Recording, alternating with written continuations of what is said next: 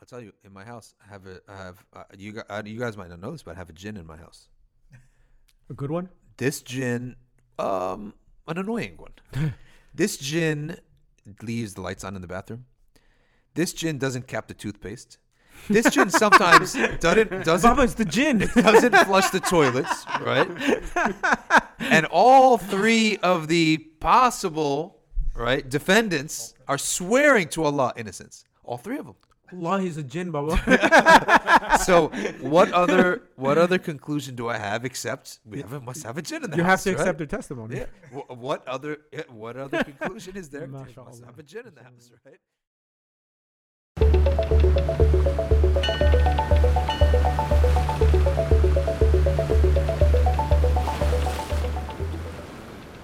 Last week, me and my wife had a disagreement about something. Not like a fight, but just we recalled something differently. And I was like, standing my ground. I didn't say that. And she's like, yes, you did. And I'm like, I didn't say that at all. And it wasn't like I said A and I meant like B. It was like I never even said it, right? So, and, you know, to my own credit, I tend to remember, I have a pretty good memory, and she agrees to that. But in this case, she was sure, 100% sure, which made her all the more animated about it, right? So we're going back and forth, and she's like, "What? Just be honest." And I'm like, "Be honest? What, am I lying?" Of course I'm being honest. And she goes, "Just say the truth." So, and I'm trying to interrupt like I am. She said, "Just say the truth. Allah is one. Just say the truth." Like an interrogation. When she said Allah is one, I lost it. I was just rolling on the floor laughing, and I was like, I guess I maybe said it.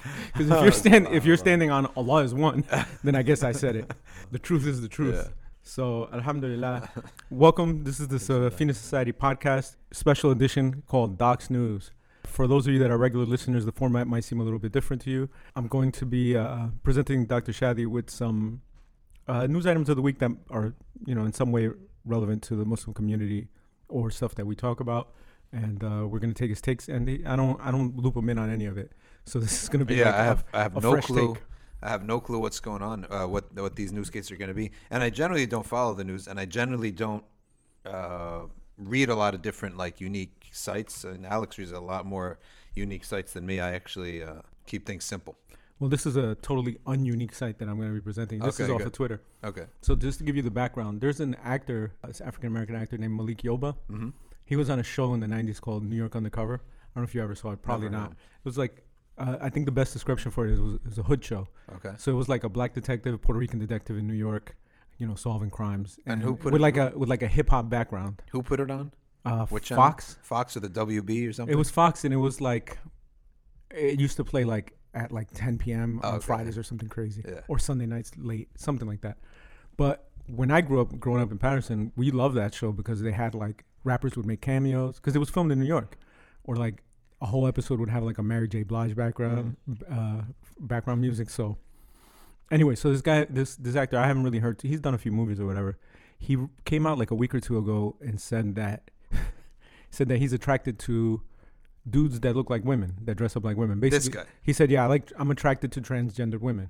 But it doesn't make me gay. Isn't that like drag queens? Or, you know, just men who claim they're women. Okay. So, but he said it doesn't make him gay. Okay. So, you know, it stirred up a lot of controversy. They brought him on a New York radio show, like one of those morning radio shows. Yeah. And so he was on that show with like a handful of transgender activists. Okay. Arguing with him?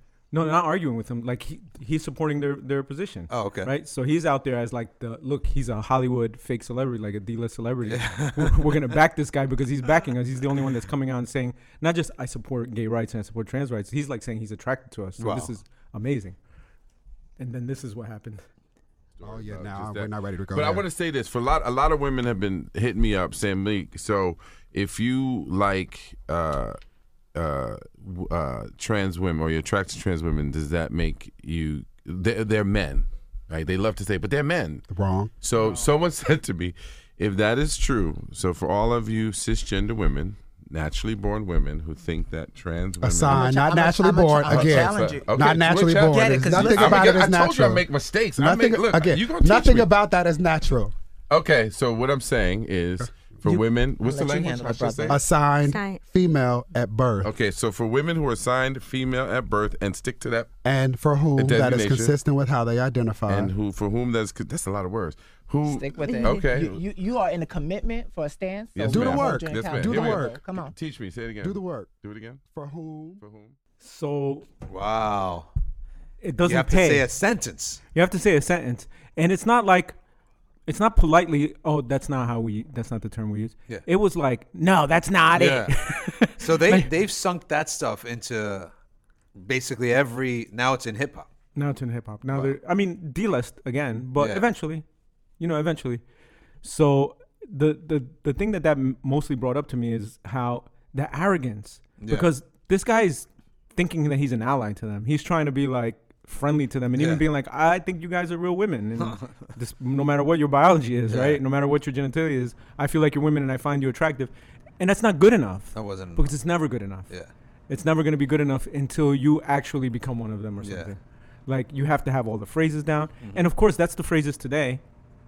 3 years from now, 3 years from now, if you say assigned at birth and whatever the rest of the sentence was, that's not going to be good. And you'll be like, that's so passe, and we don't do that anymore. So it's a no-win with these people. Yeah, it's a no-win, and they're going to constantly splinter. It's going to be constant splintering. So that is like a firak. Yeah, firak. It's going to be just constant division. Because you get assigned at birth, and it's consistent to your preference. No. Right? And your experience is consistent? Yeah. I don't know. I couldn't memorize it. Instead of, I can't memorize it. Yeah, instead of naturally your born as biology is consistent with what you were assigned at birth. Come close. Oh, sorry. Your biology is consistent with what you were assigned at birth, I think is what yeah, that's basically the idea. Yeah. I mean, it's insane. I mean, your biology is consistent with what your biology was at birth. And even that first phrase, the idea that a doctor is assigning your gender. Yeah. Yeah, based on biological realities. What he sees. Yeah. You know, setting aside the small percentage of people that are intersex, that, you know, what used to be termed hermaphrodites, people are born men or women. Mm-hmm. And that's all there is to it. Like, there's no question about that. The fact that we even have to have this debate tells us a lot about what the state that we're in. Well, the thing is, I was saying this right before we started the podcast. Prior to this becoming a popular thing, the percentage of people who identified as something other than the gender they were born in was 0.003%. Wow. So minuscule, non-existent. There's more people probably that think that they're foxes, right? But recently the numbers have jumped. This is the best example of something it's mainly found online, right? And it's mainly, a lot of it is words. Yeah. Now someone comes and says, whatever one of these things are, pansexual, transsexual, whatever, just give me a word, right? All right. What do you want me to do about that? All right. Okay, so you do that behavior. It's a behavior. It's not a thing. It's a behavior. Right. Sex is a behavior. This is one of the biggest talking points. Sex is an act. It's a behavior, right? So, all right, so you're telling me that this is how you behave in a private setting. And what do you want me to do exactly? Nothing. So it's words. You just it's a way to bother certain people. Maybe someone's trying to get back at their Christian parent or Muslim parent. They know that this is what's going to bother them. If it was the 60s, he'd say, I'm a communist. Right? If it was the 70s, he would have said, I'm like one of the other groups that preceded the hippies. Right. You know, one of these groups. Like the beatniks. Yeah, the beatniks, yeah. He would say, I'm one of those. And then it's on and on and on and on. Right? So it's interesting that you said the beatniks and that you brought up that era, because Allen Ginsberg, who was one of the famous beat poets, I just read something the other day from Camille Paglia, who's 60s radical feminist, who now identifies as transgender, by the way. Like I never knew. Now in her 70s. It's she's like a dude. I mean, she still looks like a woman. She doesn't change her appearance or anything, but she's like, I feel like I'm transgender. She feels like, okay, and what did you want us to do? Well, besides that, so this was written, I'm not sure when she wrote it, but it was in support of fondling children. Like, as long as it's not like penetrative or, you know, a larger adult with a smaller child. Yeah, saying, what's the big deal? They're just getting it. They're getting an experience. They're probably enjoying it. There's nothing harmful about it. So like you're sitting with your kid, and instead of having your hand on their head, rubbing their head, she sees the head as no different than the private parts. Well, even worse. So she cites Allen Ginsberg, and she goes, "What's wrong with, say, Allen Ginsberg sitting down with I don't know, an 8-year-old boy and fondling him? Not even anybody he knows, just a regular kid, fondling his genitalia. He'll enjoy it. The kid will probably get some pleasure out of it. There's nothing really bad for it. And she goes, this is where we need to move this conversation so that people aren't so uptight about these things. So this is where we're at now. This is where we're at. Because she's cutting edge, right? Yeah. And Camille Paglia. Although some of the more radical feminists don't like her. She's not radical enough. It's like everybody. But the point is that anyone vulnerable is now being accosted, I guess you could say. Right. Then they should await iqab from Allah Ta'ala. And that iqab won't be from some other source that's connected to it. It's iqab is always from another source, right. Like poverty, like a great recession or a depression. And these things affect everyone. When you have a movement like this, if it grows and it continues, and nobody does anything about it, then the punishment affects everyone. Right, because the standard, and this is one of the reasons that I brought this clip up, not because it's necessarily entertaining, but because one of the things that this is moving from is it's moving from, hey, listen, I'm not hurting anybody, everything is consensual, and as long as we're all adults and nobody gets hurt, everything is fine. But it's aggressive, as you can tell from that clip. There's an aggressiveness to it, even with their own so-called allies. And there's I don't know if it's from years of pent-up rage or if it's from, taking the wrong hormones for your body or something. But there's like a real deep-seated anger. And there's tied into it the fact that the majority of people who identify as one of these, whether it's homosexual or transgender, etc., have experienced abuse as children. So they were traumatized. And it's not even denied. They used to be like, no, that's not true at all. We were just born this way. And lately I've seen more of their activists saying, yeah, of course we're abused more as children because we're vulnerable, because people can tell that we're gay. And so, of course, we become targets, which doesn't really make sense, but whatever, right? Because children are children and they're vulnerable. And pedophiles don't choose children based on a perceived sexual orientation of the child. And children, since when did children have a sexual orientation? They don't even know what sex is. Well, according to them, they know they're 6. oriented at like birth. Really? And by 2 or 3, they remember. You don't remember anything from 2 or 3, but they remember what their preference was. But so these are also people that have experienced trauma and abuse. And people who were abused, sometimes they turn into, abusers of the same sort, child molesters. Sometimes they try to process that trauma by recreating the traumatic event in a way in which they have power. So that explains why sometimes women who were abused as little girls turn to stripping and pornography and prostitution. There's even studies that show that adult women that are sexually assaulted, some of them respond by becoming very insular and they seclude themselves, and others become sexually promiscuous, right? Again, it's a way of taking control of something where you felt like you had no control and it was traumatic. This is all subconscious. Obviously, they're not thinking, well, I'm going to feel better if I do this. Yeah. These things are all deep-seated, and we don't really, the people that are suffering it don't really have access, but as outsiders, we can observe it. So I think that there's all of that to say, I think there's a tremendous danger coming along. And this is not some old canard about, gay people will abuse your children. There's going to be increases in abuse, especially as this stuff becomes normalized and as you start, chastising people for even thinking that maybe I shouldn't have drag queens who have sometimes convictions for pedophilia reading to my children in the library, having drag queen, library hour or whatever it was called, story time. And when did Camilla say this stuff? I didn't get the date on the citation, but it was I saw the text. So this is something that's, because she's a lot of people look up to her. Sure. Right. So if she's going this route, and she has a lot of sway, all her books are out there, her videos are out there. Well, I think it's another thing that's rarely talked about as a fact in the gay community. Older men and younger boys is accepted. Not like 8-year-old, 9-year-old, 10-year-old, but like 16. Things that would be considered, illegal in statutory rape in most states. It's just common practice. It's like you are a gay teenager, you date an older man, 25, 35, 45. There's even a term, which is really gross, that they use that was very common in the 80s and 90s in the gay community. Call them a piece of chicken.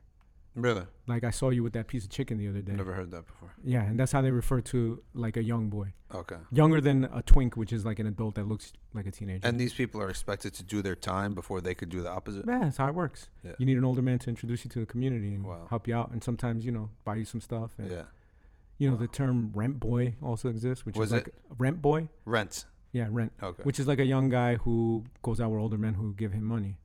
Wow. Kind of like a kept woman, right? Yeah. Yeah, it's the same Like concept. a mistress. I mean, and talk about normalizing. There was a Broadway play about this called Rent. Oh, that's what it's about? Wow, Yeah. I knew that. I never knew this. Rent was about a couple of I reps. remember seeing the ads for it. That's where the name for the play Wow. comes from, because some of the characters were that was their lifestyle. Now, you had mentioned beatniks. Maybe some of the audience don't know, especially the European ones. So beatniks were a movement. So you get like Jack Kerouac, who's like the literary head of it. You have some poets. Ginsberg is probably the most famous of them. So it's a literary movement, Yeah, but political too. political. Obviously, they're communists. Yeah. They're social. So they're the socialist first communists. people who are like openly communist. Like in the 1950s, yeah. They were counterculture. Yeah, openly communist. And openly counterculture, like started experimenting with drugs, experimenting with sexuality, the precursors to the hippie revolution of the 60s. And a lot of them left the country completely to Yeah, live sure. abroad. Yeah, lived in Morocco, lived in South America. Doing right? God knows what to whom. Yeah. Yeah. Live in countries basically that are almost, you can be lawless, in fact. Uh-huh. Yeah.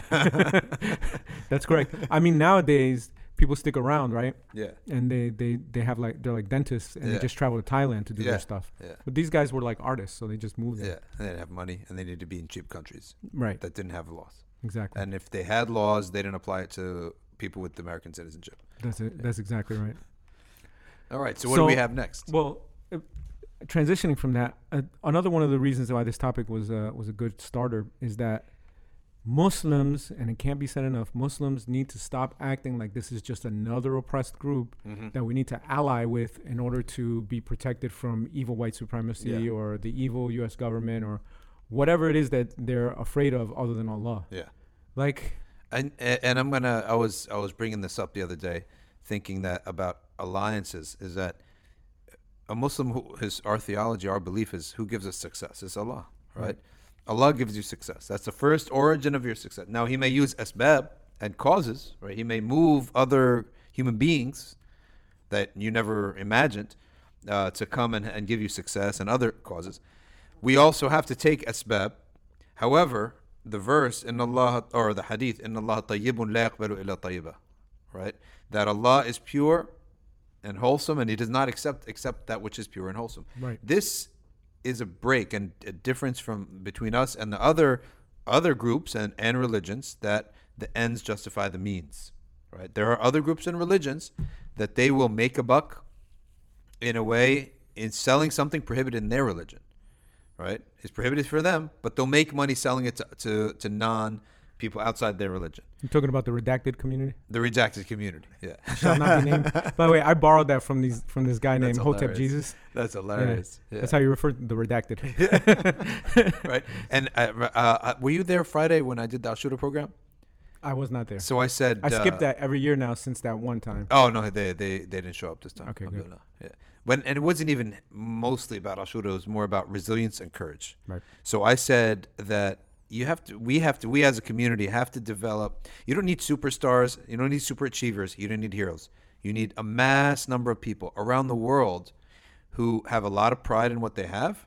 Okay, and will not bend for the obligatory and prohibited matters. We don't need to like go to an extreme. Of course. We'll bend to those things, and that will face any harm or confrontation that they need to for that sake, right? And I said there are people, and that's what gets you results in this world. That's how Allah created. And I said, look at some of these people out there. What's the strongest lobby out there, right? And someone said the LGBT. All right, next person. Then it was like they're all whispering, right? The redacted. Yes. And I said, you see how strong they are? You can't even say their names. Yeah. You won't even say their names, right? That's how strong they are, right? So the Israel lobby, okay, they are so, and how did we get to this? What were we saying? Oh, alliances and stuff. So I don't know if it's their religion or their theology. It's very well known. They do things that would gotta be prohibited in their law. They must be prohibited in their law. They allow others though. But they allow others to do it. They sell to them those things, And they do those things for their own cause. For example, getting politicians in vulnerable situations and then having them, recorded or whatever, and then having it. This is blackmail.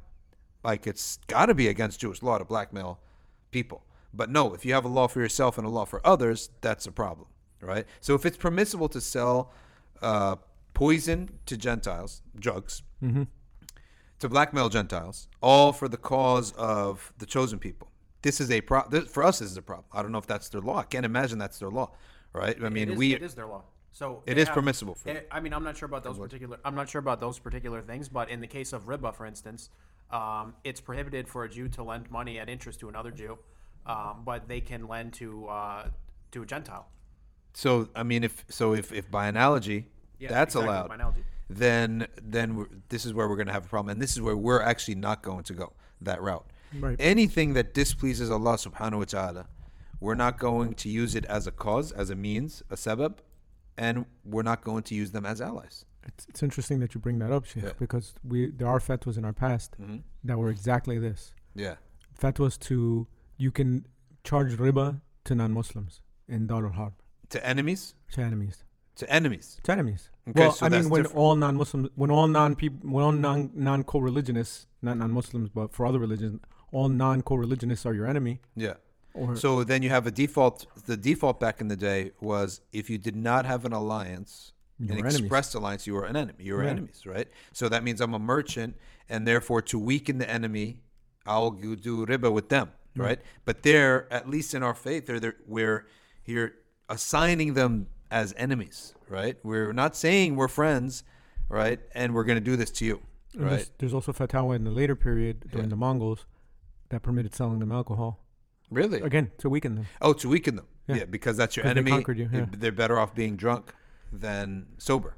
It's right? a Your enemy. slippery. It's a dangerous line to walk, though. I don't really like it. I don't really know where it's going to go. Yeah, I mean, I'm not saying that it's not a legitimate fatwa in that time and that the people that issued it were wrong, but it is a very dangerous line to walk, and you could easily end up on the other side of it. Yeah, and think of the historically speaking, one of the greatest things that Muslim had is the way they treated others, even the enemy, right, did not come back to haunt them. Right. So the Prophet ﷺ actually made his defeated and conquered Meccans indebted to him by the amount of gifts that he gave them. And the battle after the conquest of Mecca to to Ta'if, when they fought that battle in Ta'if, Right. all of the spoils of war went to the Meccans. Right. So to remove any rage of defeat, the rage and hate of defeat.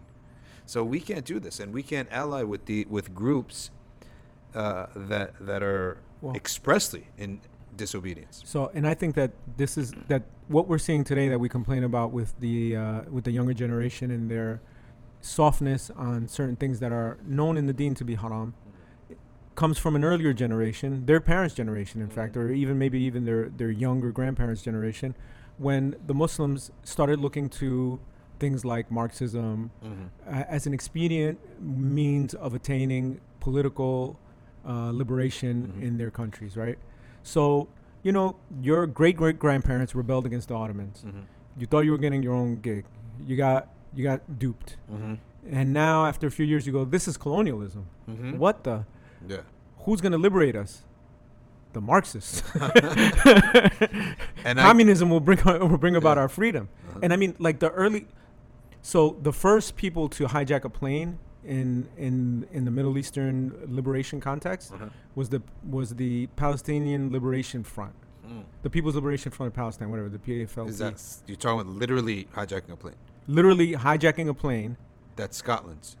No, this is long before that. Okay. This is that was Libya. Sorry. Yeah, this is long before that. What's that? Yeah, I think TWA.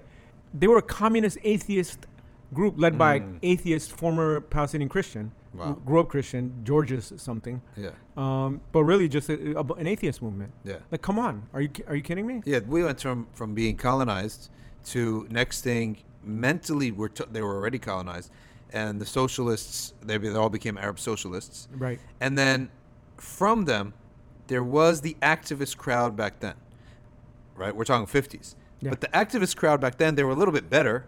Like there's still way more literacy. So when he became they became Islamic, but they still were educated on the Marxist framework of things, that there's haves and have-nots and we have to fight them. Then they just replaced that with, believers and kuffar and we have to fight them. Right. And then once they went down that's the Muslim Brotherhood. Yeah. No offense, but yeah, I read milestones. Yeah, some of their early thinkers, you literally can see right there that the roots of this is actually rooted in the same Marxist paradigm, right? There's no question. 100%, and this is no denying that. Now, maybe, okay, he tried to Islamize a little bit, and okay, he had great intentions, that's fine. But therefore, thereafter, the common folk, after him, they never even realized that, right? Right. But they took on the same mentality. Now, there's some truth to it, and there's some not. Like the idea of... Like anything. Yeah, like the idea that there's oppressors and we have to be against them is there. We have that. That's how you define oppression. It's how you define oppression. And I would actually even say justice is a servant of other things. It's not the other way around. Like we do ibadah, justice serves the ability to worship Allah freely and enjoy the sweetness of that life. Right. Not the other way around. Let's do ibadah so we can strengthen ourselves to go and fight. So we can eventually succeed and have our underground newspaper. Exactly. And what's the proof? The proof is that the Prophet ﷺ said, what is the greatest of ibadah? And he said, the remembrance of Allah. Right. In another one, he said, the pinnacle is jihad. Now, so the scholar said, how do we bring these two together? He said that the jihad is to protect dhikrullah. Why? Because what's the end result? Let's say you conquered all your enemies. What you need an end result. What do you do after you've conquered? You go back home and you establish dhikrullah. Because there's nothing else to establish. You establish sharia, you establish the borders, you established everything. Now what? Establish the remembrance of Allah in your heart. Right? So therefore we say justice serves to protect the garden of the heart. This gives another meaning to the hadith. Shall I tell you something that's greater than meeting your enemy in the battlefield? You strike his neck and he strikes yours. Yes, so exactly that hadith is also used to show that dhikrullah and the sweetness of life, which is a great blessing, because when you do dhikrullah, when you do dhikr, you're having sweetness in your heart and in your life, right? The goodness of life too. And when you establish the sharia, you have goodness in your physical elements as well. And jihad and fighting and justice and commanding right, forbidding wrong, that is the gates around the city. And if you have something valuable, you have a really sturdy gate around the city, and you have armed soldiers around the city to protect something really valuable. So if we want to talk about armed, that type of toughness, but we have no sense of the beauty on the inside, it's not much of a motivation, right? So I bring up this idea of these movements, right? Because something else happened this week, which really I shouldn't be surprised or astounded by it, but I found it surprising or astounding. Let me preface it by saying that once upon a time, Sheikh Hamza was giving a lecture up in Connecticut somewhere, maybe even at Yale. And it was packed, as it always used to be. And I weaseled my way all the way up to the front of the auditorium. But it's an auditorium, and the seats were obviously taken. So I was laying down on the floor near the center because it's the only room that there was. And Sheikh Hamza was giving his talk, and he looked down, and he looked at me. And I saw him give a look like, what is this? And I hadn't thought of it at the moment because I was just trying to fit in. But I was like, this is so inappropriate. Like, this is someone who's talking about deen. He's transmitting something that he got from teachers in a continuous lineage all the way back to the Prophet sallallahu alaihi wasallam. And I'm lounging back like I'm watching TV. Yeah. SubhanAllah. So I sat up straight. Never got a chance to talk to him. A couple of years later, someone I knew was going to like a deen intensive or something. Yeah. So I sent the note along. Oh, so this is old school. It's old school. Okay. This is like more than 15 years ago. SubhanAllah. So I sent the note along, just saying, I was at a talk. My adab was poor, and I apologize, and I hope that you'll forgive it. And he actually said, no, I would never remember something like that. And those things are forgiven immediately, automatically, even if they cause offense. Wow. Right? And similarly, there was an incident once back in the blogging days where there was some beef with some like, I don't even know what their ideology, some Muslims though, like Muslim students from overseas. And I'm going back and forth, and it was just personal at that point. It had nothing to do with deen. Like, I told one of the, because I was a much bigger jahil back then than I am now even. So I told one of them, I was like, if you ever come to New Jersey, I'm gonna give you some boxing lessons. And I wasn't kidding. So do you remember the Maliki Fiqh group that used to exist? It was like a Yahoo group. Yeah, Like Maliki students mostly. So one of the brothers from there was like, listen, why not? They're like, just you can easily refute the claims they're making by saying, I was like, look, I'll make you an admin on the blog, and just go ahead and have at it. Yeah. So he did, and when he did that, one of the guys like reached out to Sheikh Faraz Rabbani, right, and was like, is this the people these are the kind of people you associate with students? And I was like, come on, man.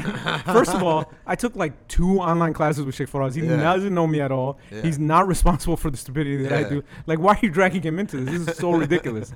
I was super embarrassed. Yeah. So I showed Sheikh Faraz just a few months later. I was in Toronto. And the first thing I did was I said, Assalamu alaikum. And then I said, listen, I'm really sorry that you got dragged into that. I really apologize. I'm so embarrassed. Yeah. And his response was, brotherhood is unconditional. There's no need to ever apologize to me. This weekend, somebody published a piece about going to a talk of Sheikh Hamza's not that long ago. And his response was curt, maybe even rude, and certainly dismissive. Okay. And the issue was that he was giving a talk about resistance from the Quran and Sunnah. And it was a talk that he gave with Chris Hedges. Okay. I think the title of it was When Might Makes Right. He was making a point about oppression and rising up and being resistant and doing it within an Islamic framework. And the person that ended up writing this article 5 years later didn't like what he had to say. It's like, how are you not? Frantz Fanon said this. Literally, I'm quoting. I'm citing directly. Frantz Fanon wrote in white mask, black faces, blah blah blah, and wrote this. And so the person got up there to give it and starts with this. She said that they had notes, like several paragraphs of notes about to ask the question. And starts off, gets like a few sentences in, and Sheikh Hamza cuts them off and goes, I know what you've read. I've read the same books. Yeah. He goes, and let me tell you. And he goes, and then he stops and he goes, but you didn't get to finish your question. Go ahead and finish. And then the person finishes, and then he goes, it's not acceptable at all. Any violence anytime you get the masses to commit violence, he goes, this is what motivates groups like ISIS. Is jahiliyyah, violence, thinking that they have righteous anger. And so this person was totally offended. Yeah. Completely offended. And ends up writing an article about it 5 years later because the thing that happened with the videotape about Syria. Yeah. So they seized this opportunity to publish an article. And all of that is fine. You want to complain about Sheikh Hamza was rude to you? I'm sure Sheikh Hamza's been rude to other people. Mm-hmm. By the way, it's more polite than a lot of senior ulama would be in that scenario. That's right. Where some like young person who's not even a student of knowledge, definitely not a student of theirs, is challenging their take on something in public. Yeah. Can you imagine Could you imagine 100 years ago, there's a sheikh giving a public address. He gives the people an opportunity to ask questions related to the topic. And you go, you're wrong about this, and you didn't cite that. Yeah. They'd eat you alive. Like, could you imagine asking Sheikh Yaqubi that? Yeah. Oh, man. So they were, and that's fine. If you want to complain about it, it's your right. You feel like your rights were violated, it's fine. Okay. Sheikh Hamza probably, if you approach him with it, he might apologize. Yeah. Because he's a nice guy. Yeah. Despite sometimes being testy, he's a nice guy. Instead, you write this and you title it "The Specter of the Sheikh." Wow. So this is like a snapshot of his whole life. The specter meaning the ghost of. Like you defrocked him. You disrobed him. He's no longer a sheikh. Wow. This is a specter of a sheikh. Somebody who may have been a sheikh, but is a ghost of it now. Who? Wow. And it all comes because the whole thing, it's not really his response. It's the fact that he wasn't towing the Marxist, Leninist, Maoist, Guevarist line that you really believe is the only solution for the mu'mineen. So, I mean, the Marx and his ideas seem to be the only set of ideas that anyone who loves justice has in the secular world, right? Like, there's no other framework. It's if you love justice or you're oppressed or you're into this, then it's Marxism or bust. There's no other paradigm. It's a great analysis. Yeah. His didactic materialism is really advanced as an academic endeavor. Yeah. It's really advanced. He makes really sharp arguments. And if you at all feel oppressed, and by the way, today feeling oppressed means you're a college student at an Ivy League school with rich parents. Yeah. But there's still a means of you feeling.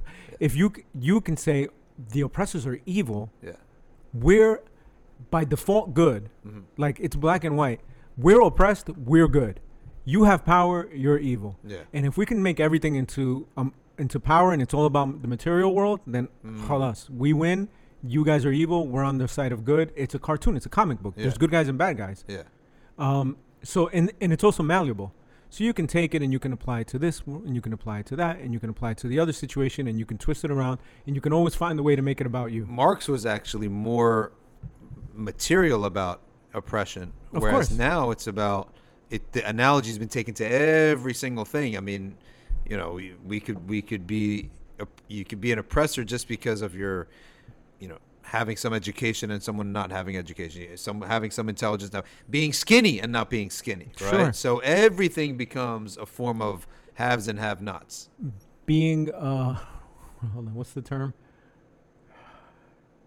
It'll come to me, but it's There's two things that they have. Number one, the enemy is oftentimes vague, right? It's not necessarily a specific person. Now it's a class of people. That's number one. The first problem that we would reject off the bat. Second issue is when their attempts to overthrow these things is by sort of chaotic mass, right? Arousing a chaotic mass, and then you have no clue what's going to happen and who has the liability for that. Right. So that's the second thing that we would have to reject right off the bat. And anytime there's any type of conflict, one of our things is that there has to be liability has to be taken into consideration. And therefore, anytime there's going to be even a physical conflict, there needs to be some kind of border around the group initiating it. sure. And there needs to be some kind of rules of decorum so that there is, or some decorum or some kind of rules of engagement, I should say, where there's going to be like responsibility and liability and a chief and an emir and all that type of thing so that you don't have chaos.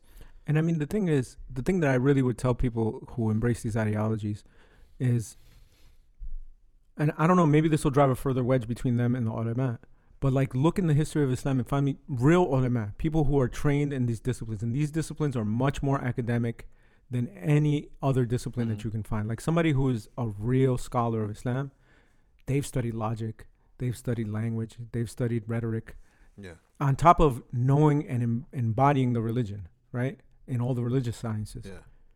These people don't embrace these ideologies. Mm-hmm. You get like Islamic speakers that do. Yeah. You get like guys that are religious and have a following that go down this road, but you don't get Islamic scholars ever doing No, it. it's never going to happen. So that alone should be a sign to you that this is not the way forward. And this idea that there's going to be some kind of revolution of activists over sheikhs and scholars and imams, right? This idea is going to gain traction in their minds only, right? And in the minds of the few people that they influence, because as soon as even if those people are semi-susceptible to it, if there are people that are semi-susceptible, as soon as he gets married, right, and he's got a Muslim wife and he's got a Muslim family, right, how's he going to get married, right? He's going to recourse back. He doesn't. There is a process to get married, which is actually what religion gives you, processes.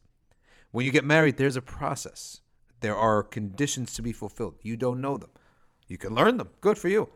But even when you learn them, where are you learning them from? You're not going to open the Quran and figure that out. You're going to open up books of law, right?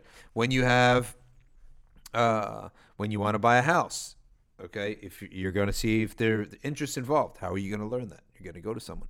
If you need to learn how to pray, if you learn how to fast, if you're going to make Hajj, there's going to be a Hajj leader. So if they're at war with any religious hierarchy, right, the absolute hierarchy like what Ismail was talking about, Right.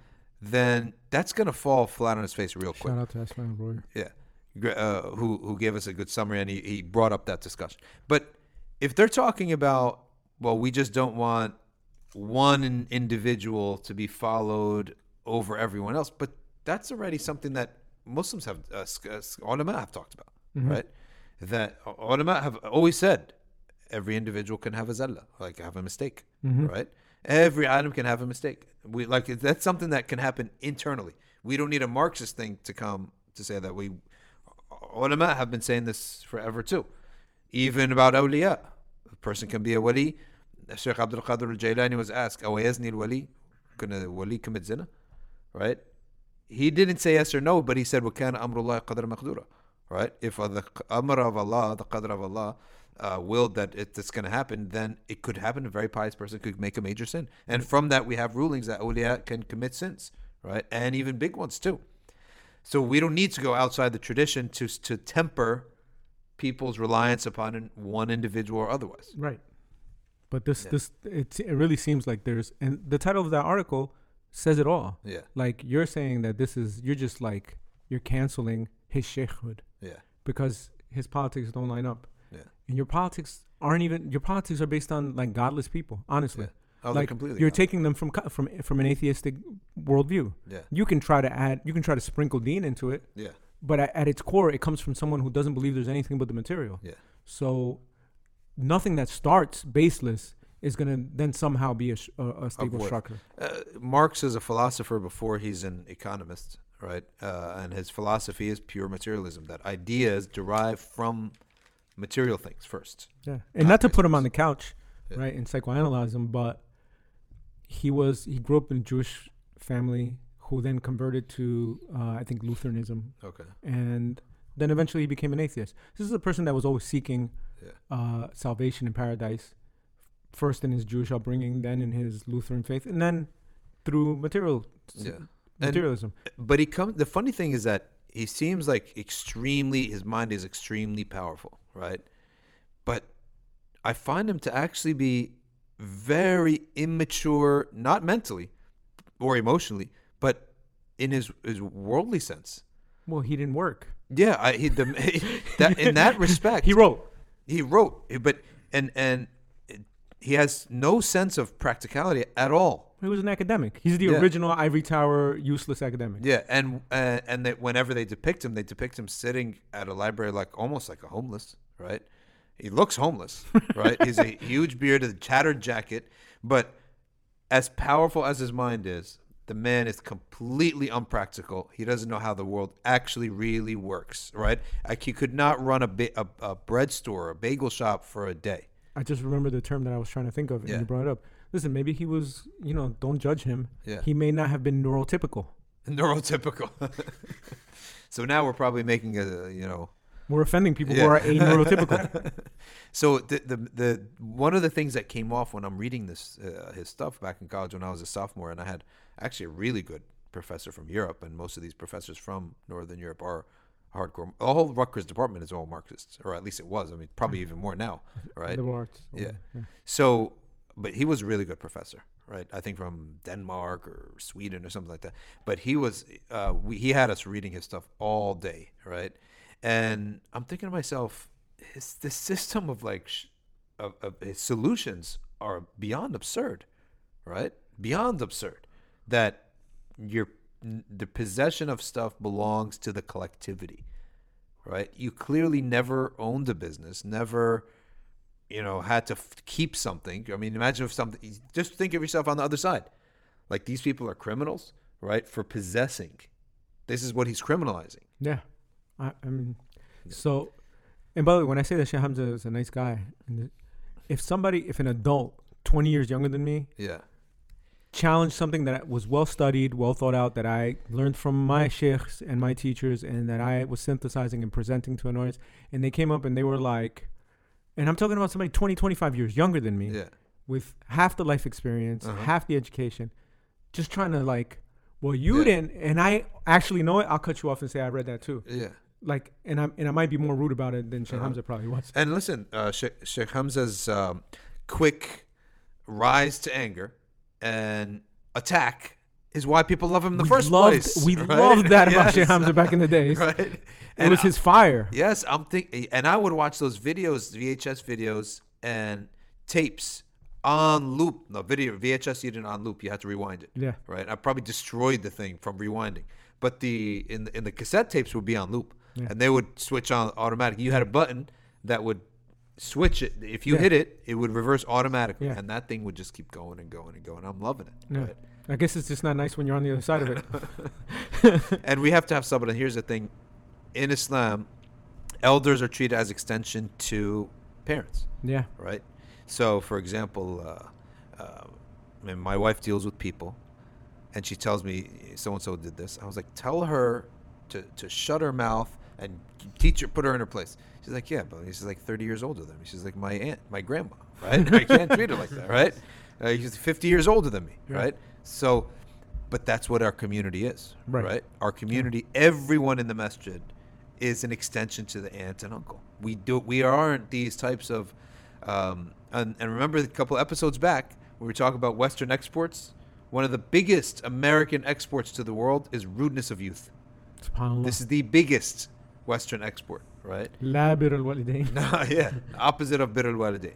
So, uquq al-walidain, and for, if you do uquq of walidain, imagine everyone else. So we don't talk like this to elders, right? We do not talk like this to elders. I was given a talk the other day, and a youth girl was listening, and older woman, she didn't speak English that well. She wasn't listening, right? So it was Ramadan, Taraweeh, everyone's sitting there in the rows, masjid is packed, and the girl goes, "Excuse me, ma'am, I'm trying to listen," right? And then she looks at the girl, doesn't even bother to even respond, right? Right. So she keeps talking. And then the girl, she snaps and gets upset. She's like, "I'm trying to listen," right? And all of a sudden, this Egyptian lady just, wiped the floor with her, right? She wiped the floor with her. Now, what's the response? The response from the sisters was, "Okay, yes, we understand that, but no, just because you don't know her, she's from a different ethnicity, does not mean we could disrespect them." And this is sometimes it happens. Yeah. Like, I'm Egyptian. If I see an Egyptian uncle, I see my father's heritage in him, I'm going to tolerate so much. But if I see a Desi uncle, all of a sudden I might not be. That's wrong. Yeah. What is the difference, right? There should be no difference between the elders, whether ethnicity or otherwise. And for us, yani, if a sheikh snaps at me, what's my reaction? My reaction should be, hold on. What did I do wrong? Yeah. And my dad snapped at me. Yeah. More than snapped at me, right? And what do? I say, okay. The problem is parents don't snap at their kids anymore. Yeah, I know, that's the problem. And I'm not even saying that, okay, we put our head down. No, I was always taught you can disagree anytime you want, but with adab. Yeah. Right. And Sheikh, there's ulama whose politics I don't care for. Yeah. Like, I don't like it at all. And I think I think they're completely... You know what I do? I just don't listen to them on that. Yeah. I might not listen to them on anything. Feel free. But why do you have to... Like, you really have to go hard in like that? Come on, man. It's just not acceptable. And I find that absolutely ridiculous. And anyway. Yeah. So the one of the last things I wanted to bring up is America's greatest comedian has struck again. Chappelle? Donald J. Trump. Oh, Trump. The other day, this is right in your wheelhouse. The other day he was at some conference and the field marshal was running late. Sisi. He was in Egypt? Or there was some meeting somewhere? Yeah. So he goes in front of everybody, reporters and everybody, "Hey, where's my favorite dictator?" That's hilarious. That is hilarious. Come on, man. He is, I'm telling you, the greatest comedian, and he's taken it, and he's revolutionized comedy because he said, "I'm not doing this on no silly stage. No. I'm taking it to the real world, the highest rank of the real world." And I really think he amuses himself. I'm telling you, he's bored up there. He's bored up there. Of course.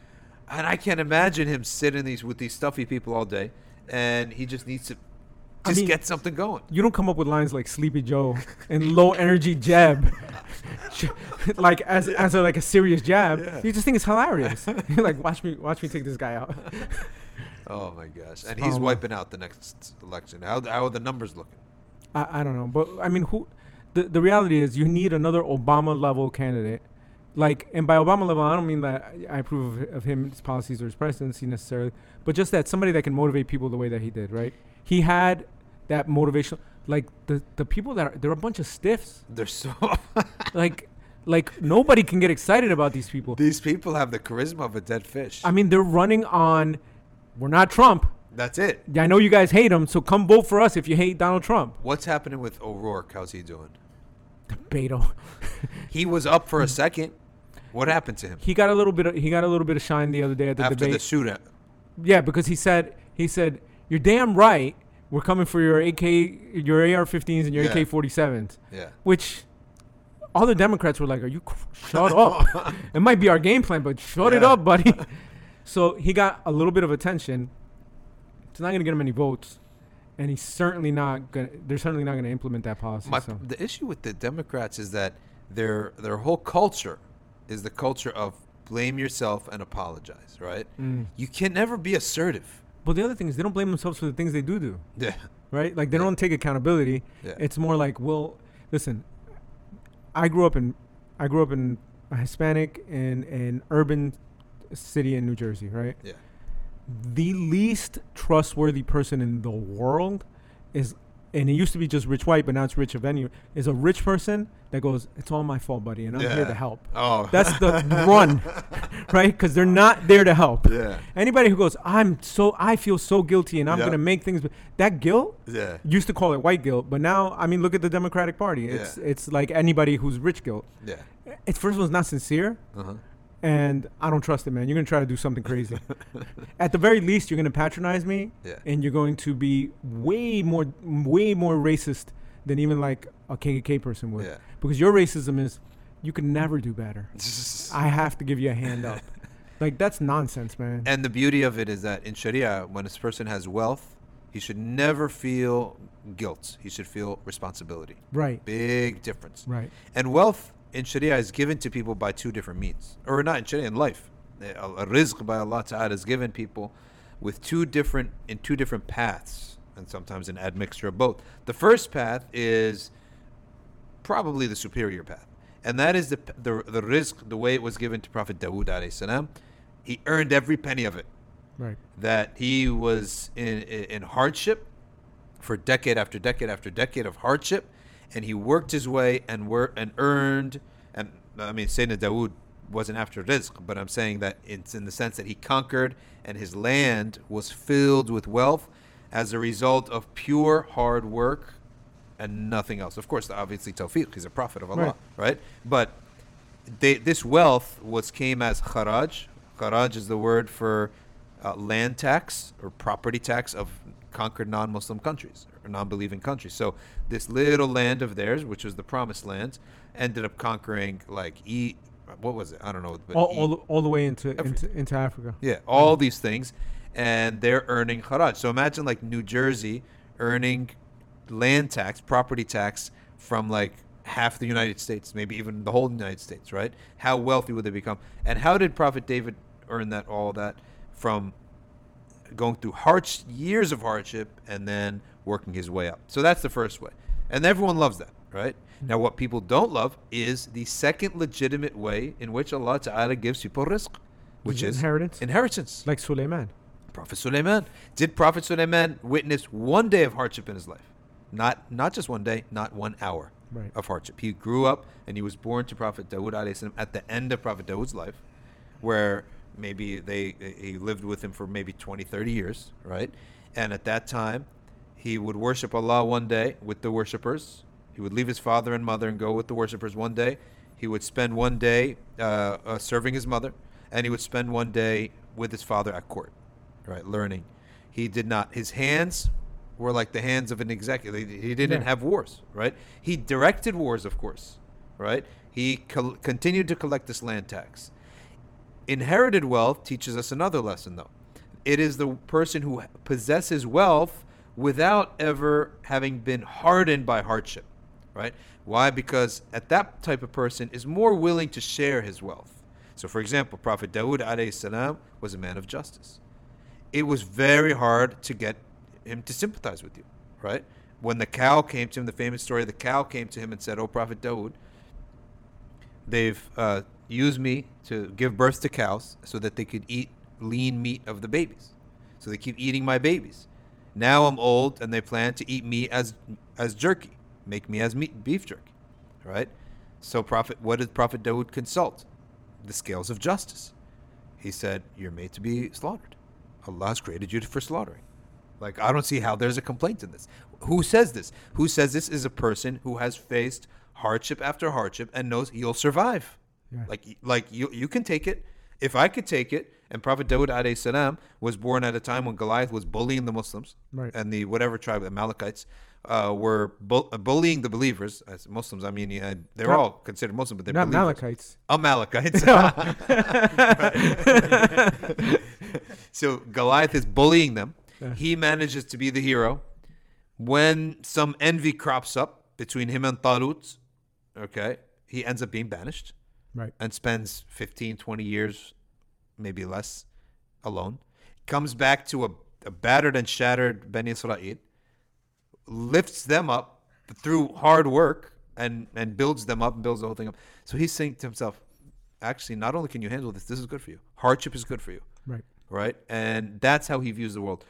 Prophet Sulaiman cannot view the world like that because his circumstance wasn't like that. How can he apply upon you a scale that he's not even familiar with? And he didn't only just have the material wealth. He had spiritual wealth. He had spiritual wealth and wisdom. I mean, control over the jinn. That type of wealth. Control over the winds, the jinn, the animals he could speak their language. So he had all of that wealth. And he did not go to the school of hard knocks. Right. So he cannot apply this upon others. Right? So he gives his wealth freely as he received it freely. Sayyidina Uthman ibn Affan inherited wealth. He was known that he had a kitchen where in his khilafah, he built a kitchen where anybody at any time, any hour of the day can go in and order any food that they want, and he's supplying it from his own money. So as he received freely, he gives freely. Right? Different type of wealth. So it seems that like wealth is being criminalized. Not seems, it is the fact that wealth is being criminalized. And that's qadr is being criminalized. So qadr is being criminalized, and that's what it is. And where are you coming from? Yeah, where are you coming from? And it's coming from envy, deep envy, and okay, there's injustice. Yeah, but wealth as a concept. And the thing is, once you take that and you apply like an intersectional type of, even though that's a term that comes from feminism, intersectional type of approach, right? Yeah. You're also going to criminalize someone being born male, being born able-bodied, being born heterosexual, being born white, or whatever, or Arab if you're in the Muslim community, right? Like whoever's on top. Yeah. Astaghfirullah, that Allah made you that way. Yeah, and what are you talking about? Yeah, so you should feel guilty if you're born with any advantage in an Arabic-speaking household, so that you could pick up the sounds easily when you can pronounce kha and ain and dad, whereas others are struggling, right? So you're supposed to feel guilty. And Allah, by the way, that's a perfect example, Sheikh, because what is the ruling of the person that has trouble pronouncing the Quran? With Allah counts as it. More reward. Double the reward. Yes, he has double the reward. There's justice, but it's not by stealing other people's Arabic. No kid, if you have children, Sheikh, you shouldn't teach them Arabic because that gives them an advantage. You shouldn't. Yeah, they should have to go out there and get it on their own. Yeah. Spend the majority of their life in Jahiliyyah, and then maybe have a turn in their 20s where they learn something and start applying it in their life. The rich should actually impoverish their children. What they should do is they should claim to be the oppressed class because they've never tasted victimhood. So I don't know what victimhood is. Therefore, I'm actually at a disadvantage because I don't know what victimhood is. And I don't have any victim labels to wear. So this is kind of interesting because, Bill Gates and Warren Buffett, they want to give away all of their money. Yeah. Right? And not give it to the people that Allah would have had him give it to. Yeah. Yeah. This is exactly right. Yeah, what they're doing is haram. Yeah. People praise them for it. Haram. Yeah. You can give up a third of it. Yeah. The rest has to go to your family. They have rights. And you're like, nope.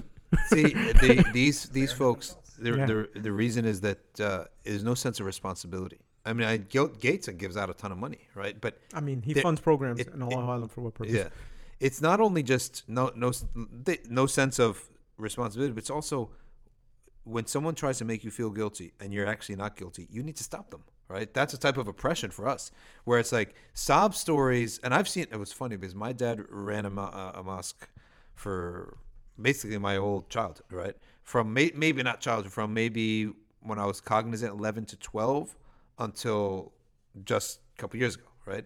And I used to see women coming in and men coming in with issues, and sometimes they'd be crying, and he's looking at them, right?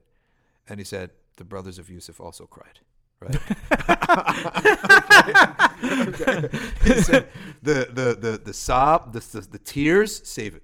Because he used to judge between like couples arguing, right? And he'd act as the judge, right? And he said, the tears, save them, right? Because people cry. So sobs, immediate being made to feel guilty is also a weapon, right? Immediately trying to make someone feel guilty. And it's like, you got to resist that weapon. You got to put up a wall there and say, excuse 100%. Me, I'm not falling for this. I'm not guilty of any of this, right? I'm not tolerating any of this nonsense. It's utter nonsense. All right, Sheikh. So last thing we're gonna do is somebody wrote just because we've talked about the terrible situation that exists in this country and in Europe and in spreading to other countries about these the normalization and celebration of what people like to do sexually, which should be the most private of things. Nobody should know this except your wife or your husband, right? And then we also talked about what else did we talk about? We talked about the disrespect of ulama, the separation of, the idea that we're going to save ourselves in the absence of religious guidance, in spite of religious guidance, not through religious guidance. And we were just talking about that, the stuff we were just talking about. To bring it to something more, a better finish, we have, I had a question from a brother today on Twitter. He DM'd me, and I wanted to answer it, but I didn't really know the answer. And I said, I'll bring it up with Dr. Shadee tonight because we're recording. So let's close it out with this. So the brother said, Assalamu alaikum, I wanted to ask you, I have the book, The Revelation. You're familiar with it? Yeah. I have Qadiyad's Ashifa, and I have The Life of the Prophet sallallahu alaihi wasallam. By who? I'm not sure. It's probably the Martin Lings brother. Okay. He said, do I still need to get the Shamal of Imam at-Tirmidhi? Or is what I have, will that already do? So I answered, I said, the Shamal is beautiful. I mean, and it is. It's unique. It's nothing but hadith. I mean, people have written introductions and epilogues and appendices, but the actual Shamal is just like 400 hadith describing the Prophet sallallahu alaihi wasallam. So he said the other books don't describe him sufficiently. And I said they do, but I'm recording with Dr. Shadee. I'll ask him to chime in. Well, the Shama'il al-Tirmidhi and Qadi Iyad's Shifa and a good seerah book. I didn't read Revelation. I hear there might be some. It's more about, it gives you visuals and dates and locations, I believe. Yeah, it's maybe useful. Maps, right? Yeah. You should get the Shama'il. He should get the fourth book, which is Shama'il. You should get the Shama'il. Okay. And you can even get a mukhtasar of Shama'il, right? There's for people out there, there's Shama'il at-Tirmidhi. It's the 400 hadith book. There's also on Mecca Books, there's a 70-page, really short Shama'il where he literally just takes one or two hadiths from each chapter. Oh, mashallah. So it's not 70, 30, right? It's called I don't know what it's called. Let me actually, hold on. Sheikh, when you pull that up, because that's good. I'm glad that you said, because if I had continued to answer him, I would have said, get Dalal al Khairat, and then also get the shimmering light Mawlid. Yeah. And then also get yourself like a translation of Busayri's Burda with maybe a sharh. Yeah. And now okay. Oh, and get Fiqh Sirah Nabawiyah from Shaykh al-Buti, my goodness. You have that, right? Yeah. Can you bring it to me? Of course. Okay. Yeah. So is it one volume or two? It's one volume. One big volume. Yeah. The Khulasa, it's called. You go to MeccaBooks.com, The Khulasa, a summary of Abu Isa at-Tirmidhi's Ash-Shama'il al-Muhammadiyya, and he literally... I think I have that. You have that? It's literally 30 pages. It's $7. I mean, it's like a little booklet. It's a booklet. And that's good for anyone to read very quickly the Shama'il. It's got, I think, 51 hadiths. That's it. 51 hadiths, and the last one is dreaming of the Prophet sallallahu alaihi wasallam. That's the beautiful thing about Tirmidhi's book too. That he starts out with description of his appearance, right? Yeah. So, and then it goes on to his manners and his clothing, and and it ends with seeing him in your dreams, right? So it's a perfect. It's like a perfect. It's like a total logical progression of learning about. First, you learn what he looked like, then more about him, then even what he ate, how he dressed, etc. And then it ends with. Even in your time now, there's still a connection. People ask all the time, how could you know how the Prophet looks like? Well, you could describe someone, but if you look at the bulk of Shama'il, what they actually do is remove what he doesn't look like. Yeah. So he said his hair was not too curly nor straight. So it was in between. He was not too tall, not too short. Right. His skin was not white, not black. Right? Now, what you said about the Dalal al-Khairat is very important too, as if someone has the Arabic language, can read the Arabic language, then they should get Dalal al-Khairat. There's they should. And there's recitation, so if you want to follow along, there's audio recitations as you're learning. Yeah. Because some of it can be complex. Yeah, you can listen to the audio recitation, and actually one of the projects that I really want to do as soon as the semester launches is record the Dalal al-Khairat in a Moroccan style. It's out there on Turkish style. Yeah, right? Turkish style. Yeah. And it's out there in the group Moroccan recitation, which you won't really be understanding. You won't understand it. Yeah. Now, if you listen to the Turkish one, you'll start and you just hear it over and over and over and over. You'll pick up the unique expressions that are there. 90% of the book is the expressions Allahumma salli ala wa barik ala, right? There's a decent translation too. With transliteration? No, it's just translation. Just translation, yeah. But for people that don't have the Arabic, yeah, it's good because even in translation, and even as we all know that it's so difficult to translate, especially classical Arabic poetry. It's almost impossible. But you still get a sense for the tremendousness of what's in that book. Yeah. So if you would cap it off at those 5, if you needed I needed 5 books, and I would actually probably put it at 4 because I haven't read Revelation. It's not one of the classical books, but of course you could still have it. But as for the classical works, you'll take Jala'il al-Khairat, Shama'il al-Tirmidhi, get Shifa al-Qadi Iyad, and then get a really good seerah. Maybe you want to get Sheikh al-Bulti, even though he's contemporary period, but it's rooted in that scholarship. Get fiqh seerah by Sheikh al-Bulti, because not only he gives you the seerah he doesn't storytell it. He doesn't at all. He doesn't at all. It's a knowledge book. He'll bring up the Battle of Khandaq, right? Yeah. He'll just tell you that it happened briefly, what it was, and then he'll give you all the fiqh that was derived from that incident. So he's expecting you to know Battle of Khandaq. Right. So this is a level 2. Yeah. So if you want a seerah just for reading the seerah, which is important, then you should. And you should also get like Hayat al-Sahaba. Hayat al-Sahaba, that should be because you have to know the companions. Yeah, yeah, the first transmitters of the Deen. Yeah. Right, and the love and the role of the companions. It has another element too, is that they're the first transmitters of the religion. So we have to know that first link, and nobody could say prophet and that's it. How? Well, how did you even get this book? It came through Sahaba, through Tabi'een, through Tabi'een, to the authors. What do you think is the best seerah in English? So Martin Lings is very good. You can skip all of the stuff about lineages in any seerah book. You're just gonna if you're not like a student, like an academic student of that, then you can skip that. And Dr. Jibril Haddad and his essay upon it. He wrote a commentary on the problematic issues in it, right? Yeah. And it's short. It's like 7-10 pages, and he just points out each section where you should look out for something. So you read those two together. Yeah, it gets rid of the errors in the book. Most of it is whatchamacallit. I can't think of the word right now. What is it? The Nasri stuff. Like the perennialist elements. The perennialist interpolations that are in there. Yeah. Like, two there's rivers flowing. He's destroying. No, well, there's like destroying the idols, but there was like a thing to the Virgin Mary. He left it alone. Yeah. What the Come on, man. What in the world? But other than that, it's still good. Yeah. And Martin Lings made a sincere effort. So. I have to say, I love reading that book. Yeah. I mean, the language of that book, it puts me in another zone reading that book. The good thing about that book is you can follow that along with Sheikh Hamza's Seerah classes. Seerah classes, which are based on that text. Yeah. And also, and that set of tapes is one of the best set of tapes you'll ever get. It's on SoundCloud. It's on SoundCloud. Somebody uploaded them to SoundCloud. Oh wow! Yeah, violating the everything. The copyright. Who cares?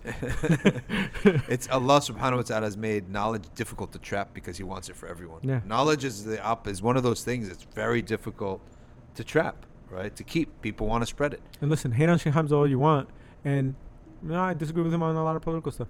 But man, nobody in English is as good at transmitting certain things, and he has a true gift for that stuff. Yeah. And so if you get a seerah class and you can listen to it, I mean, Sheikh Yasser Qadhi has a fantastic seerah series that's like 180 episodes or something. Yeah. And it's still ongoing. I think he's on the Sahaba now. Really. But and it's really good. But nobody does what Sheikh Hamza does with it. Right. In brief, 24 classes. Yeah. When you said about lineages, you're talking about the lineages of the different companions and stuff, Imam? Yeah. So like. So and so to so and so to so and so to so and so, like Yeah. So the only thing is for the Sahaba and those, Malik also said, I find it mostly it's a useless knowledge, but the Prophet ﷺ's lineage up to 10 from Adnan. Yeah, from Adnan to the Prophet. I think it's 10. Is it? Might be more, but maybe more. But Adnan is the one that the Prophet said go back to him, and after that it's speculation. Right. Yeah.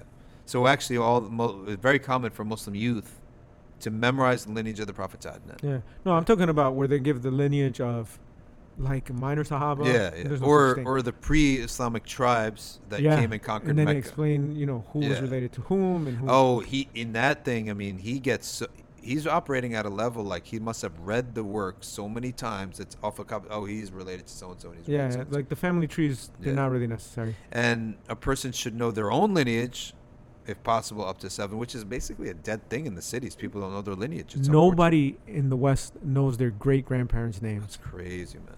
It's crazy. Like if you poll them, 90% won't know their great grandparents. That's crazy. That's actually something someone once said about knowing your place in the world. Right? I don't know the names of any of my great grandparents. Subhanallah. Not a single one. Subhanallah. And think about this: even if you knew their names, that's a name. Yeah. What you know about nothing their about life? them. Yeah, you know nothing about them, and you're like 5% or 20% of their DNA is in you, right? So the thing is that to humble a person and make himself not realize that he's not really that big of a deal. Think about your grandkids. All right, they'll know you. Your great grandkids, you are wiped away. And there's 2 types of deaths. Someone had a great quote. The first death is when you die. The second death is the last time your name is ever mentioned or read in a book. Read in a book or uttered by someone's tongue on the earth. Think about that type of death. Because how do people want to live? People want to live by etching something in the world that will cause people to keep remembering them after life, whereas they don't benefit from that, right? And now we say that yes, scholarship, they will benefit if they're learning. Like if you write a good book and people benefit from the book, you get the reward of it. But if you are a great inventor, and we keep saying you did a great job, you don't benefit from that. The Muslim will benefit from alayhi rahmatullah. Right. That phrase, the Muslim will benefit from that. And that's why it's actually one of the dua is, may Allah have mercy on all of the Muslims, right? Expand it to everyone, right? So that we don't know their names, but we ask Allah to have mercy upon everyone who died from the Ummah Muhammad sallallahu alaihi wasallam, because that's a reality where you keep receiving sustenance in your grave because people remembered you with a dua. But okay, in the secular world, or in the world of non-belief, the mention of your name gives you nothing. Like, what does it actually give you? You're imagining that you're gonna enjoy it. You're gone. Yeah. Right.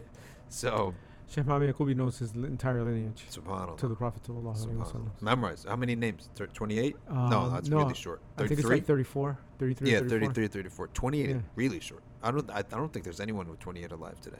Probably not. But there was people that probably died in the last 10 years that had that short 28, 29, yeah. Yeah, subhanAllah. Allah. Subhanallah. So we'll close it out. By the way, so if we went, we started out with 4 books, we went up to at least 6. And I personally, as a non-native Arabic speaker and somebody that's not mastered Arabic at any level whatsoever, even like the elementary school level, I take Sheikh Hamza's advice, which he said that there's 2 ways that you can really make this deen part of your life. One is, if you speak Arabic, it's the Quran. Yes. Right? That will be the tie that you have to this deen. And if you're a non-Arabic speaker, which is the majority of the ummah, it's through the love of the Prophet sallallahu alaihi wasallam.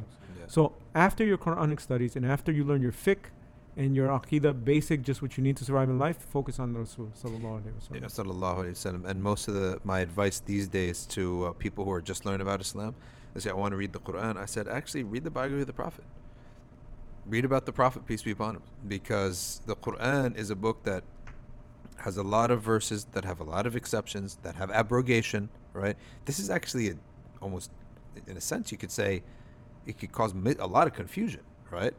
If you're going that route, almost dangerous, especially in this context where verses or there are sensitivities on certain issues, whereas biography of the Prophet, that's something that everyone can relate to right away. Right, it's a biography. It's a human being, and think about this: the Iman of Sayyidina Abu Bakr, immediately, right? He was a believer, and all of those immediate Sahabas, did they have Quran to recite?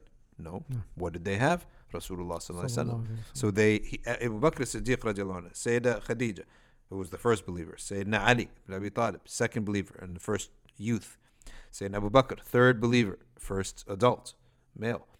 Okay, what did they all have in common? Not the Quran. There was no Quran revealed. Right. Is they knew who the man was.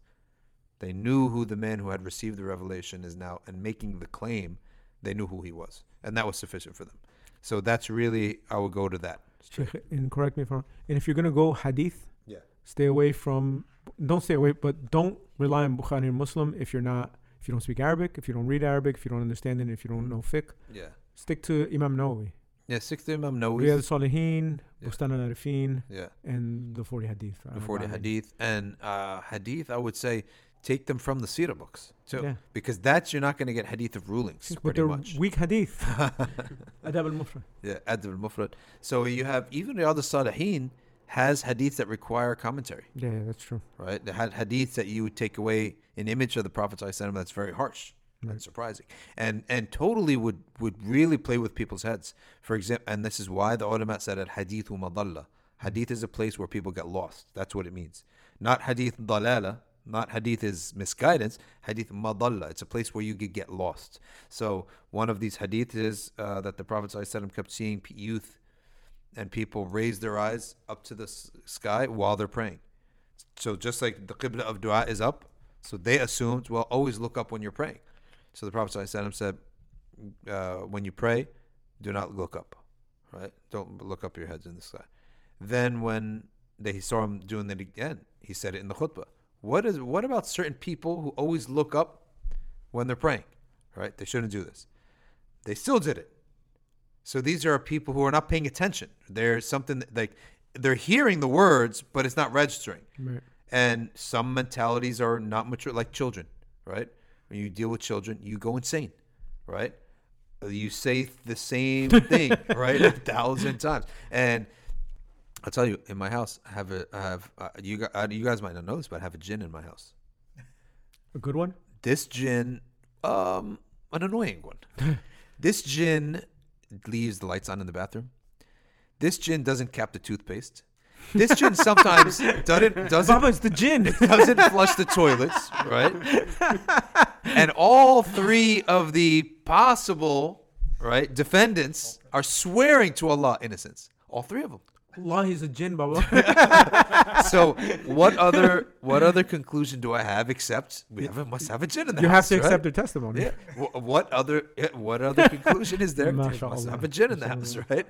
So, but the Prophet ﷺ then said in this hadith, he said, finally, he put it down, right? And it's really, he's talking to the mentality of children. He said, everyone be careful that if you look up in the sky while praying, you could lose your eyesight. Right? They stopped doing it. So that got the job done. So the Prophet ﷺ, if you look at who he's talking to, this is the third time. That means clearly the mentality of some people is weak, right? Yeah. Like children. So with children, what do you have to do? By the way, it's a true statement. Huh? It is a true statement. Just for anybody who goes, the Prophet said that. Yeah. They said In a that. sense that if you keep looking at the You sky, look at it, something could fall it's in your harmful. eye. That's true. Or the Yeah. sun could blind you. Yeah, That's you true. could lose your eyesight. So he ﷺ gave this visual, very much like a parent. I remember one time, this was so bad, right? We were on a plane, and one of our kids was acting up. And then all of a sudden, Tammy looks to the kids. My wife looks to the kids, said, "Wallahi al-Azim, I'm going to turn this plane right around." The rowers just start staring at us. It's not good for a Muslim. I know, right? And you hear parents say this all the time. We're going to turn this plane right around. Really? And the kid's like, "Oh, right." What kind of mentality is the kid who doesn't realize that you're not even driving the plane? Let I alone had to be turn it serious though, because that was with an Egyptian accent. around. What? Wallahi al-Azim. Yeah. So this is that's how hadiths have to be interpreted like that to people. If you right. don't give that sharh and the whole concept of it, then they might have a very harsh and a bizarre image of religion. Like, is this a belief? Like, is this seriously a belief? Because I saw there was a Sunday school teacher, and one of the kids his brother came up to me and he said, tell me something. The Sunday school teacher told my kid if he's praying and he'll look up, he'll go blind. Right? Is this a hadith? So they're actually taking it, and they're not realizing in the Prophet ﷺ, who is he talking to? And how does he talk? He talks with great, sometimes like hyperbole, right? Exaggeration. Why? Tried to get your attention the first time. Right. Tried to get your attention the second time. Third time, right? I'm canceling the family vacation. Right? It's like these big hyperbolic things that are never going to happen. right? Reminds me of Sheikh Hamza talking about the feet-to-feet hadith. Yeah, which reminded what he said. Well, he said That was for children, by the way. Yeah, right. That Sallallahu Alaihi Wasallam said that to kids so that they would kind of pay attention in salat, and now we're all feet to feet. Yeah. Yeah. So that hadith of shoulder to shoulder was the norm of the row, but feet to feet Especially when was you pray for, according to the sunnah. Yeah, and with your arms down. Correct. The feet to feet was told to the children because they were moving around. Right.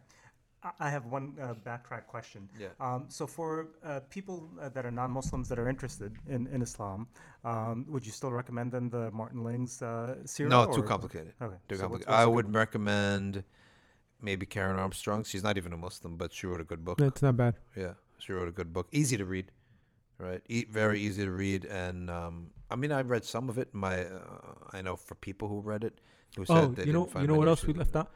You should get Dr. Brown's book.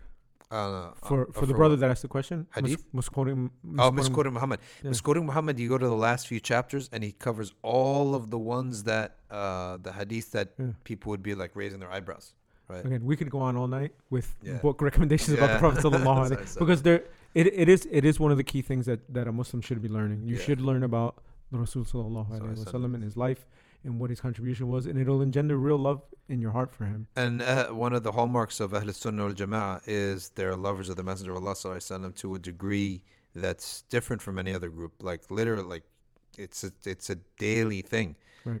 Reading Shama'il is a daily thing. Reading Sirah or doing Jalal Khairat or Burda or Salah on the Prophet, peace be upon him, is a daily. It's something in their lives at all times. Right. Like I remember going to a wedding in Tarim, right? There was a wedding, and I thought, okay, well, what are we going to do in the wedding? Salah on the Prophet, right? Like we're going to read the Burda, right? And they actually had some dances, actually, some unique style of dance that The they men. had. The men. Yeah. The men had this unique style of dance and this unique way of announcing the wedding by a really loud chants, right? It weren't even words, chants and dances that they would go around the city. But if you think about it, it did have a function because it's a way to get attention. Mm-hmm. And because if this couple are seen like cross town, right? I mean, how would we know? So the weddings have to get attention. In Fez, old city of Fez, I saw this too, and I thought something was going on. I ran outside to see, is there an accident? Or I saw yelping, right? And it was the women yelping. Yeah. And I'm like, what in the world is going on? I thought someone got hurt, something. We all went out, Westerners, and a couple of us were still in the place.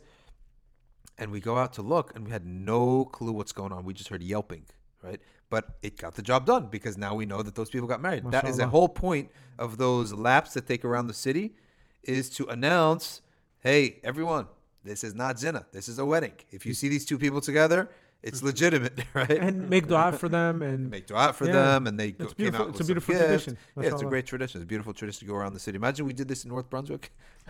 and you should give your you should tell your children to follow the advice of Auntie Zainab. Which is? Tell the truth. Tell the Allah truth. is one. Tell the truth. That Allah is one in the middle makes you go, I can't argue. That's it. Subhanallah. SubhanAllah. All right, so this brings us pretty much to the end of it. So inshallah, we'll wrap it up. Next week, we're going to have another official, more serious Episode. pre-programmed episode with the researchers and Moeen to guide us. Alhamdulillah. So for now, this was just our best effort, and inshallah, may Allah accept it, and Amin. we might continue it. And Sheikh, I don't know if you don't mind. Next time we'll go. I'll go live on Twitter, and if people want to ask questions, they won't hear the response immediately. They're here when the podcast comes Okay, out. that's a great idea. But so I'll announce it in the next couple of weeks. Next time we do this, inshallah. Okay, good. Inshallah. Jazakallah khairan. سبحانك اللهم وبحمدك نشهد أن لا إله إلا أنت نستغفرك ونتوب إليك والعصر إن الإنسان لفي خسر إلا الذين آمنوا وعملوا الصالحات وتواصوا بالحق وتواصوا بالصبر والسلام عليكم عليكم السلام.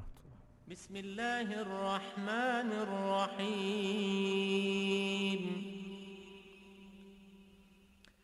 صلى الله على سيدنا ومولانا محمد وعلى آله وصحبه وسلم اللهم صل على سيدنا محمد وأزواجه وذريته كما صليت على سيدنا إبراهيم وبارك على سيدنا محمد وأزواجه وذريته كما باركت على آل سيدنا إبراهيم إنك حميد مجيد. اللهم صل على سيدنا محمد وعلى آله كما صليت على سيدنا إبراهيم وبارك على سيدنا محمد وعلى آل سيدنا محمد كما باركت على آل سيدنا إبراهيم في العالمين إنك حميد مجيد.